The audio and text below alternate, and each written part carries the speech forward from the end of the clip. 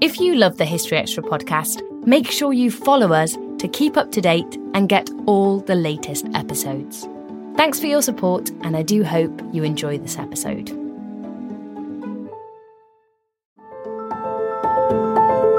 Welcome to the History Extra podcast. Fascinating historical conversations from BBC History Magazine and BBC History Revealed.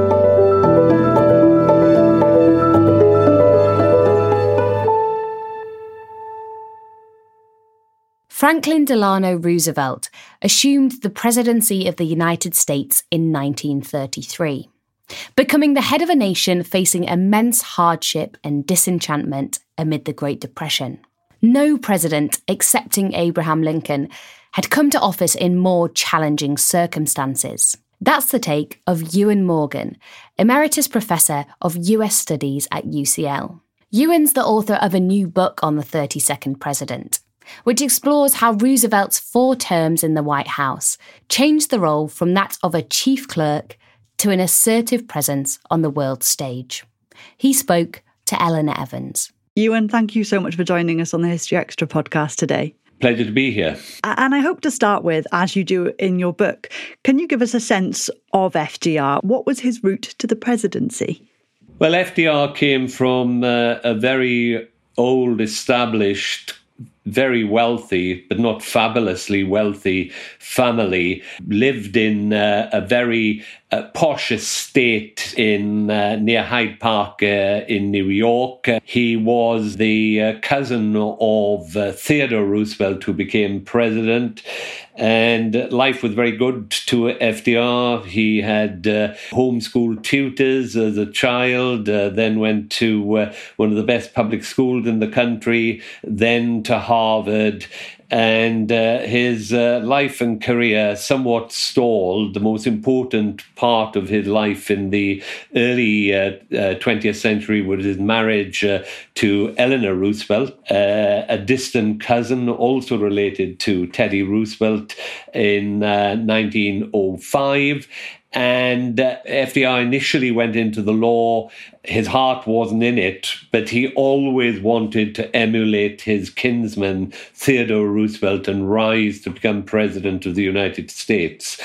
He enters politics in 1910, a very good year for the Democrats. The Republicans are split, and Roosevelt, FDR, as he is increasingly known, wins what was thought to be a safe Republican seat in his local area around Hyde Park for the New York State Assembly. He serves a term and then backs Woodrow Wilson's candidacy for the Democratic nomination. Wilson is successful, and lo and behold, FDR is offered the post of Assistant Secretary to the Navy, and he has an incredibly important job in preparing the American Navy for possible involvement in the Great War after it breaks out in 1914, and certainly to strengthen national defences in case of attack. He is so successful in that job and becomes so well known, plus the Roosevelt name, that in 1920 he is brought on as vice presidential running mate to the Democratic nominee, Governor Cox of Ohio. It's a very bad year for the Democrats. The country wants normalcy after the disruptions of the Great War, and the Democrats go down to a catastrophic defeat at the hands of the Republicans. But FDR is considered to have had a good campaign. He's seen as a coming man, and it seems that nothing can stop him from becoming president one day. And then in 1921, he suffers a devastating blow when he contracts polio, usually a disease that affects children, but it was a very severe case in FDR's case. and he loses the use of his legs. From this time on, he will spend his life in a wheelchair, but he doesn't let on how disabled he is. Over a course of several years, he builds up his body through weights and exercises to the point that he can appear to be walking short distances with a cane in one hand and balancing on the hand of a necessarily strong companion on the other. And in that, given that he determined to get back into politics, he never loses his ambition for the presidency. In fact, I would argue that his ambition intensifies because he is so determined to prove that the disability will not limit him. And he comes back into politics in 1928 when Alfred E. Smith becomes the Democratic nominee, and Smith effectively cajoles FDR into running for the governorship of New York in the hope that he will help Smith carry the Empire State. Smith loses. He's the first Catholic Democratic Party candidate, and that does not play well with the party's largely Protestant base. But Roosevelt ekes out a very narrow victory in New York's state by fewer than 25,000 votes. But he is now the governor of the most important state in the Union, the largest state in the Union. And before long, the Great Depression hits, and he becomes one of the governors who takes a lead in devising state solutions to the unemployment problem. So he attracts a great deal of attention nationwide. Of course, none of these solutions work because states simply do not have the resources to deal with the mass unemployment, the unprecedented mass unemployment. But nevertheless, FDR is seen now as the most likely candidate for the Democratic nomination in 1932 when he runs against an incumbent president, Herbert Hoover. And in that election, he inflicts a landslide defeat on Herbert Hoover to become the 32nd president of the United States. So that's a good sense then of the situation in America when he comes to the presidency. Could you also give us a sense of the role of president itself? What was that at the time that Roosevelt comes to power in 1933? For much of the 19th century, the president was more a chief clerk than a chief executive. Congress was where the power really lay. If you look at the American Constitution, Article 1 deals with the powers of Congress, and they're very specific and numerous. Article 2 deals with the powers of the presidency, and they're largely vague, other than to declare that the president is commander-in-chief. That's the main responsibility. And it's no surprise that in the 19th century, the handful of strong presidents tended, not always, but tended to be president at time of war. Now, as we get into the 20th century, the president begins to grow in influence, partly because there are now national problems pertaining to social conditions and deprivation of urbanization, industrialization, poverty, and workers' rights. And the president becomes an increasingly important player. And we have two presidents in the early 20th century, Theodore Roosevelt and Woodrow Wilson, who lay the foundations of what historians would call the modern presidency. There's a regression in the 1920s. We have three Republican presidents who don't match up to the activism of Theodore Roosevelt and Woodrow Wilson. They are more active than the 19th century presidents, but they don't build on those foundations. Franklin D. Roosevelt is convinced that the presidency should be the center of American government. And the Great Depression gives him his opportunity. When he comes to power, 25% of the workforce at a very minimum is unemployed. We have no idea how many are working on shortened hours and reduced wages of those who actually keep their jobs. Investment is down an incredible 98%. The farm economy is devastated, and the banking system is on the verge of meltdown. No president has succeeded in more challenging circumstances to the White House than Abraham Lincoln. I would say only Abraham Lincoln really had as tough a task as FDR. Lincoln's, of course, was to face Southern secession and civil war. Now, the Congress is desperate for action. Congress is largely a debating body. It's very difficult for the legislature to operate as a coherent unit, fast-moving unit. And in these circumstances, the Democrats, who have a huge majority in Congress, are willing to defer to the leadership of Franklin D. Roosevelt, who has the vision and the will to operate a strong presidency. Now, many historians say that FDR improvised what became known as the New Deal, his reform program of his first 2 terms in office.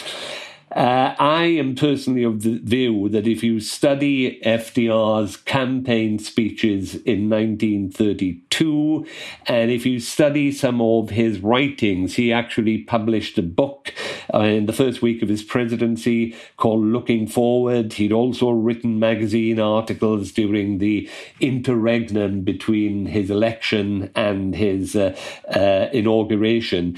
And what the outlines of the New Deal are clear. Yes, Roosevelt will improvise, but he knows ultimately where he wants to go.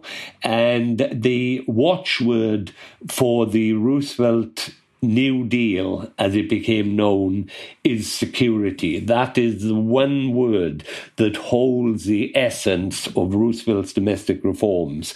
And what he meant by security was that he believed that unless ordinary Americans had the economic security of a job, decent housing, reasonable healthcare and decent education, then their personal liberties were being violated. He makes a connection between economic security and personal liberty, which is very important.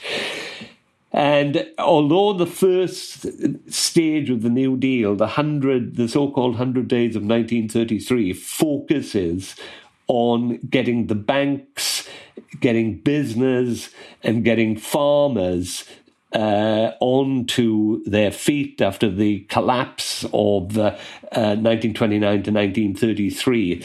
In 1935, when he is in his third year in office, he shifts focus to a more bottom-up approach. And this is the New Deal as a great reform program where he he promotes the enactment of social security legislation, effectively the cornerstone of something America has never had before, a permanent national welfare state. He promotes legislation to grant trade unions collective bargaining rights, which is very, very important in propping up standards of living among the working class. Although I should say that most Americans never joined the union. The unions were largely the collective bargaining agents of, let's use the term, the upper working class rather than the poor. But it was an incredibly important reform. And there were others controlling the utilities companies. It's quite interesting that now we're in a situation that people are talking about a windfall tax because of high energy costs in the UK and elsewhere. Well, FDR was very concerned that the utility companies in the United States were in effect monopolies that gouged consumers with unfair high charges, and he promotes legislation to ban what were called holding companies, whereby companies far removed from the actual corporation which was delivering the energy were controlling things and boosting profits unfairly. And FDR puts an end to that. The New Deal puts an end to that. And of course, there are major banking reforms to prop up a system where people's bank deposits were very vulnerable in banks which did not really meet national banking standards. So you mentioned there a number of ways, a number of the reforms that he's promoting. Now, your book explores a number of ways in which he transformed the presidency. That's the central argument of your book. I wonder if we can pick up on the communication particularly, because he did come about a new way of communicating alongside all of these reforms, didn't he? Yes, that is critically important to FDR. He realizes that this is a country where the Republicans largely control the press, and we have a press which there are some pretty right-wing demagogues in control of the press, most obviously, but not exclusively, William Randolph Hearst, of course, of Citizen Kane fame. And FDR knows that one of the challenges he will face as president is to get his message out to the country, unfiltered by hostile editorial comment in the newspaper empires of these conservative moguls. He exaggerates the extent of press opposition to him. There were some newspaper publishers, Marshall Field in Chicago, David Stern in Philadelphia, for example, who were very pro-New Deal. But by and large, the big press barons as a group were against him, and they owned a lot of the media. So he develops a multi-pronged strategy to achieve this. The first is that he begins holding regular press conferences. Now, we take presidential press conferences today for granted. In those days, presidential press conferences were they'd been held by presidents from Theodore Roosevelt onwards, but they were never twice a week as Roosevelt racked them up. And it's certainly in the 1920s, the presidents of the 1920s would not answer press questions unless they had the written questions to hand first. FDR comes in and he says, ask me any question you want. No need to put it down on paper. I will try and answer it. Now, this, of course, is manna from heaven to the reporters. My goodness me, somebody is going to give us copy. And they loved FDR for it. Here was a man who they could rely on, not to parrot stale, hackneyed sentences, but to give them something. FDR, of course, was quite capable of shall we say, not answering the question that's been set. He was also capable of being ambiguous, and I have to say once or twice he downright lied. But by and large, the press really, really liked him. Compared particularly to his predecessor, Herbert Hoover, this man was the fount of national news. And so that was the first thing. And because they liked him so much, even the reporters who worked for anti-FDR papers would give pro-FDR reports in their copy for their newspaper. They couldn't control the editorials, of course, but they could sort of put a slant on the news articles that came out. So that was the first thing.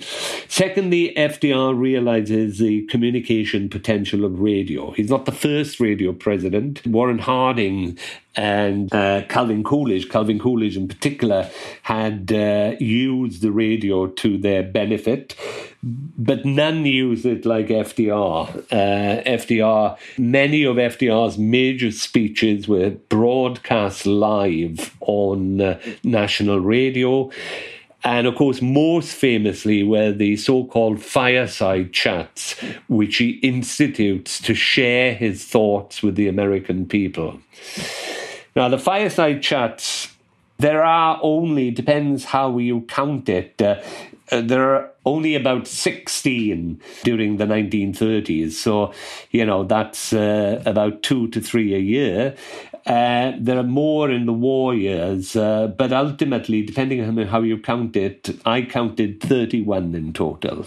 And he's president for 12 years. Now, work out the maths. But it was their infrequency that gave them their punch. And people thought FDR had such a intimate way of delivering his message that people would say, "Oh, he's come into our homes, and we know what the President of the United States is thinking. It's almost as if he's our neighbour." And the first one was the most impactful one. In the first one, very, very early in FDR's first term, he's enacted banking legislation to try to save as many banks as possible. The only problem is that people are still taking their money out of banks, and a lot of people are holding their money under the bed, so to speak, because they don't trust the banks. So he goes on radio on the 12th of March 1933. He's only been president for 8 days. And he explains the banking crisis. He explains what needs to be done. And he says, the only way we're going to solve this is if you put your money back in the banks. It's up to you. Now, we've created the framework. And next day, it's fantastic. People are queuing up outside banks to put their money back in. The smaller banks in out-of-the-way places, a lot of them collapsed. They could not be saved. But most of the banks were saved. And at a time when FDR took office, the outgoing Hoover administration assumed that at least 1/3 of all banks could never be reopened. And really, to the very small percentage, 10%. Approximately that failed. But that fireside chat really established the pattern of Roosevelt as a great communicator. He's not always as successful, of course, but he uses the fireside chat sparingly to share his thoughts on what needs to be done to combat the Depression during the 1930s and to boost national morale during the war. A third element, which is often forgotten in FDR's communication strategy, the newsreels are coming into their own. There's no television, of course, but the newsreels, the talking newsreels, late 1920s. By 1933, the newsreels are an essential part of any cinema program. The studios who own a lot of the Hollywood studios that own a lot of the cinemas in the country are desperate to get people back in. They begin showing double bills, and between the main A film and the B film, you have the newsreels. And FDR was a star of the newsreel. He appears in his first 100 days in more newsreel than Herbert Hoover did in his 4 years in office. And the newsreels show FDR moving, taking decisions. Voice is part of the appeal. And the FDR helped to make the newsreels a vital source of information for the American people who went to the cinema, and they in turn made him appear heroic. Still to come on the History Extra podcast. The only person that holds a candle to him is Abraham Lincoln. Why do I think that FDR was deserving of the number one spot over Abraham Lincoln? Lincoln was never tested in the arena of peace.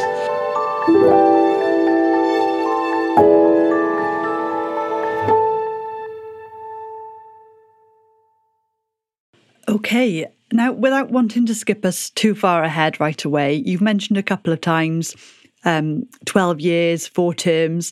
I'm sure a few listeners might be thinking, well, where do those 4 terms come from? Aren't they only allowed to do 2? So what was happening there? What led to that? Well, in the original Constitution, there was no term limit on the president. George Washington, the first president, effectively established a 2-term convention when he retired at the end of his second term. Now, up until FDR, every president had observed that 2-term convention. FDR in 1940 breaks that convention. Why does he break it? Well, there are 2 main reasons. Everyone will say the most important reason is that there's war in Europe. These are dark days indeed for Britain. During the party conventions of 1940, France fell during the Republican convention. And FDR had a sense that continuity and experience were essential. He was wary of the Republicans, who had a strong isolationist wing, non-interventionist wing in their party. And so that was one reason he ran.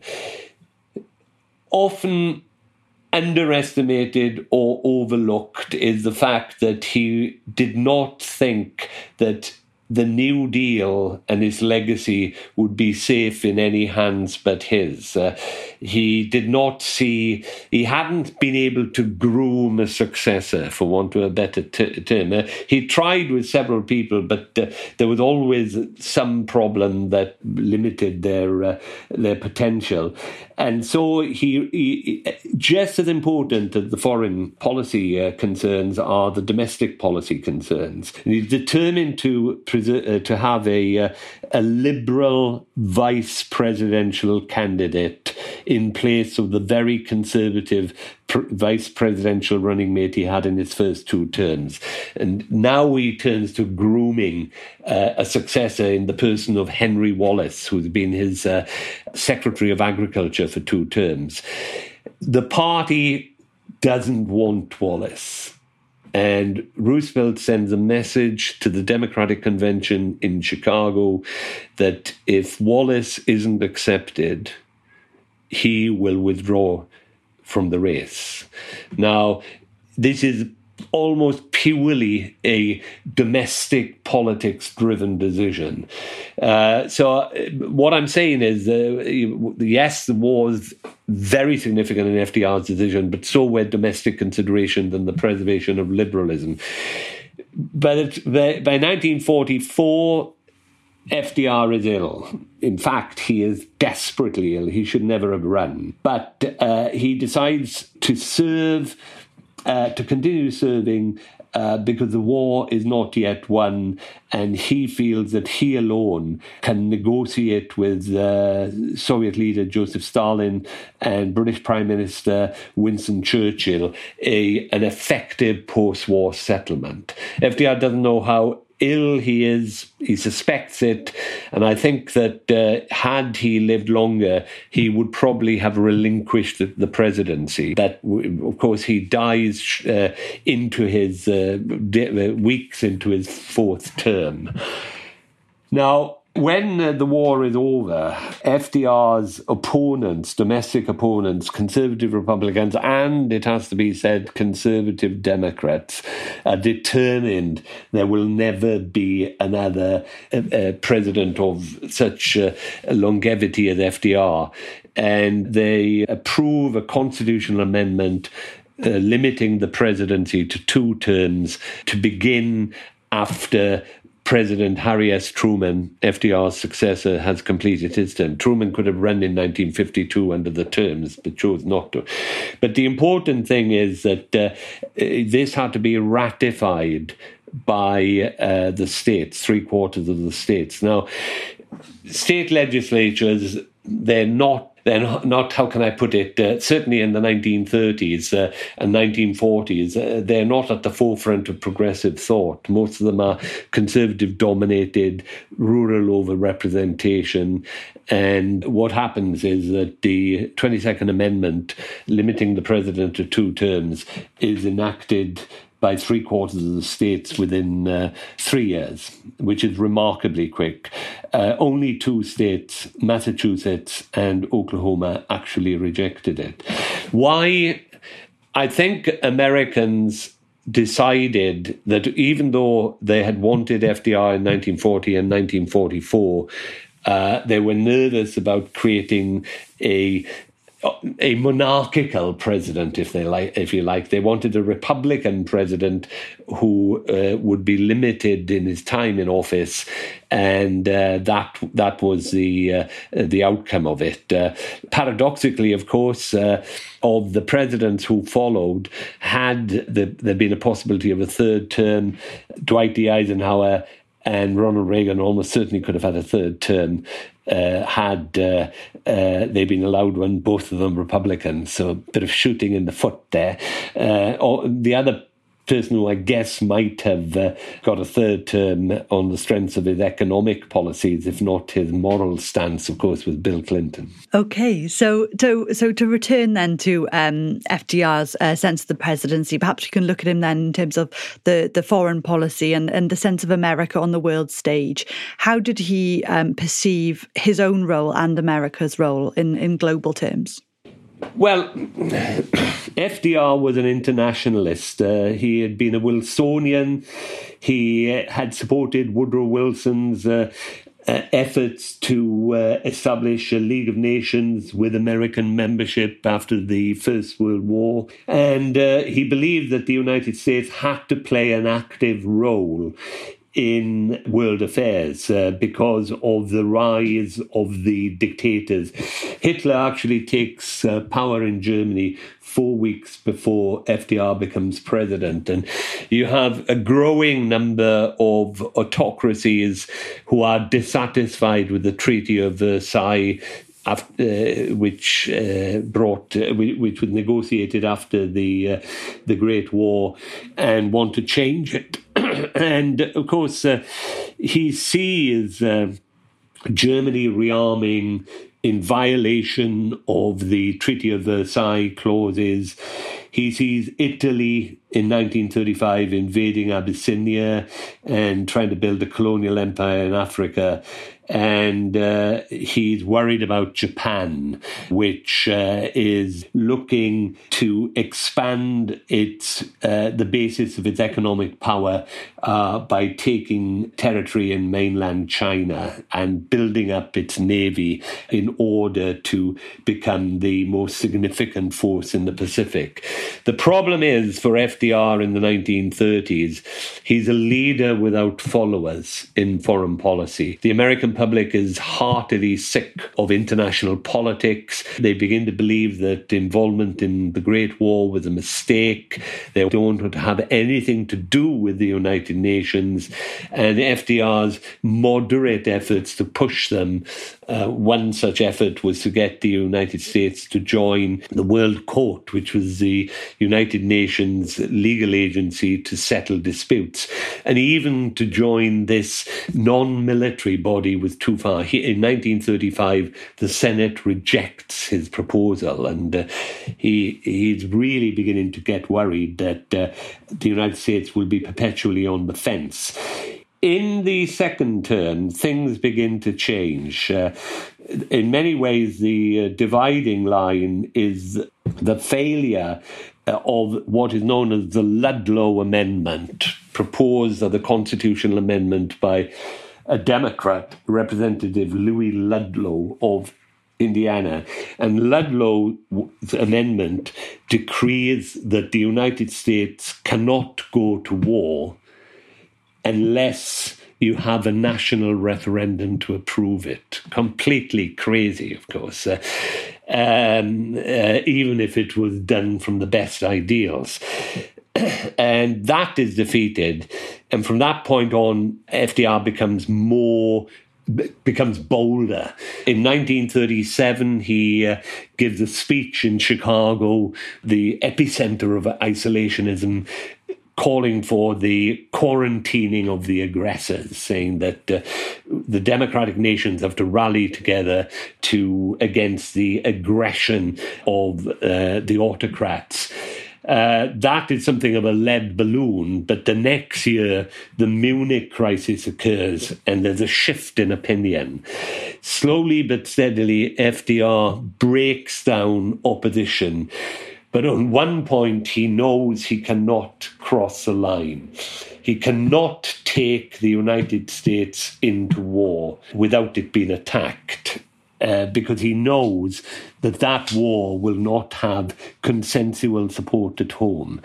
And although he's been criticised for not giving Britain sufficient support, not doing more to resist the dictators, it's Roosevelt being the fox rather than the lion, to use the Machiavellian term. He knows the limits. FDR has got a very keen sense of limits in most instances. And what he does is that he continually prods and pushes. His main goal is to repeal the neutrality legislation, which forbids the United States selling weapons to belligerent nations. And of course, this helps the Nazi Germany and Italy, who have been building up their armaments, and hurts those countries that have been late to rearm. So what we have then, we go into 1940, the phony war, and then suddenly the world changes. Hitler's blitzkrieg knocks France out of the war, takes the whole of almost the whole of continental Western Europe. And from that point on, FDR becomes bolder. He gets repeal of the neutrality legislation. American public opinion is swinging to the belief that the United States should do all within its power to defeat Hitler, short of becoming involved in the war. Now, FDR is now playing again the game of the fox. He wants to be safe on third, as he said. He wants to win a third term. And then he would push, because he feared that if he's too forward, he could very well lose re-election. As soon as he's safely re-elected, he pushes through the Lend-Lease legislation, whereby, in his famous phrase, the United States will lease weaponry to Britain to keep it in the war. And then when the British are finished with the legislation, they'll either give it back, or pay for it, which, of course, we never did. And that really keeps Britain fighting in the war in 1941. And then, of course, Hitler invades Russia. And FDR is determined to help the Soviet Union. Now, this is a big deal, okay? The State Department is full of anti-communists who would have actually preferred Hitler to defeat the Soviet Union, because they saw the Soviet Union as ultimately the greatest threat. So Roosevelt has to really crack down on his bureaucracy to make sure that the weaponry is being sent to the Soviet Union. He puts a few trusted lieutenants in charge of Lend-Lease supplies to the Soviet Union. Tells Stalin, ask for anything you want, we'll give it to you. And in essence, helps to keep the Soviet Union in the war when Hitler had assumed that it would be knocked out in about 2 months. So by the end of 1941, FDR has propped up Britain and the Soviet Union with weaponry, but that's all, and financial support, I should say. The British are saying, look, we can't guarantee convoy safety across the North Atlantic. The Americans effectively arm their merchant marine and put naval escorts to protect them. So the United States is effectively in the war in the North Atlantic, but it's an undeclared war in late 1941. Surprisingly, it isn't in the Atlantic that the spark of war is lit. It's in the Far East, which FDR probably wasn't paying sufficient attention to. It's significant that he delegated his Secretary of State, Cordell Hull, to do the main negotiating with the Japanese. That the longer the situation in the Pacific goes on, whereby the Americans are squeezing them economically, prohibiting oil exports to Japan, that Japan will progressively weaken. And they decide on this surprise attack on Pearl Harbor as a way to knock out the American Pacific Fleet and to get into the war in order to conquer vast swathes of East Asia. So clearly then his wartime leadership is very well remembered and obviously was a hugely significant part of his presidency.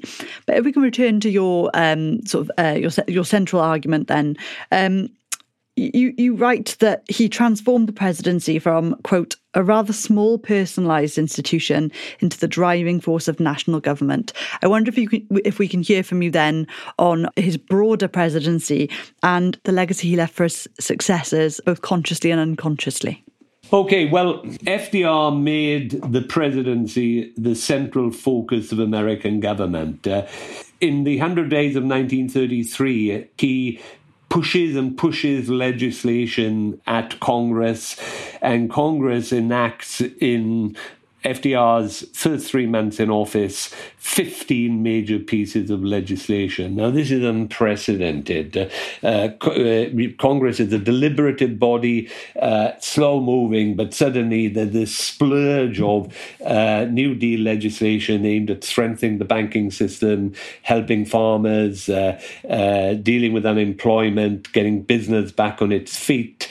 And what emerges from this is that the president is now acknowledged as chief legislator. Now, the president has got no legislative power, only Congress can enact. But what Roosevelt has done is established the president as a program creator. So the legislation goes to Congress with presidential messages. FDR uses all his political influence to get support for his measures. And Congress is in the situation by the end of the 100 days that it retains its fundamental constitutional powers, of course, but it looks to the president for legislative agenda leadership. So that is one of FDR's great legacies. From this point on, if we think about presidents like Lyndon B. Johnson and the Great Society, Ronald Reagan and the Conservative Revival, even down to Joe Biden, who's suddenly had this splurge of legislative successes of late. Presidents are measured by their legislative leadership now. That's the first thing. The second thing is that FDR lays the foundations of the welfare state in the 1930s and the warfare state in the 1940s. He builds up a huge federal bureaucracy. He can't do all this on his own. I mean, he's one man. There are only so many hours in the day. But he creates a presidency which is more than the president. It's now an executive bureaucracy. In 1939, he finally gets legislation creating the executive office of the president, and the executive reorganization that flows from that makes the presidency not only the initiator of legislation, but also program implementer, program coordinator, and in effect ensuring that legislation as enacted is delivering what the president wants. Very important, the creation of the executive presidency to manage the welfare state and to manage the warfare state. So to wrap us up then, Ewan, I wonder if I could pose a broad one again. Having written so widely about presidents through history, can you give us a sense, in your view, of is there anyone who comes close to the transformative terms of FDR?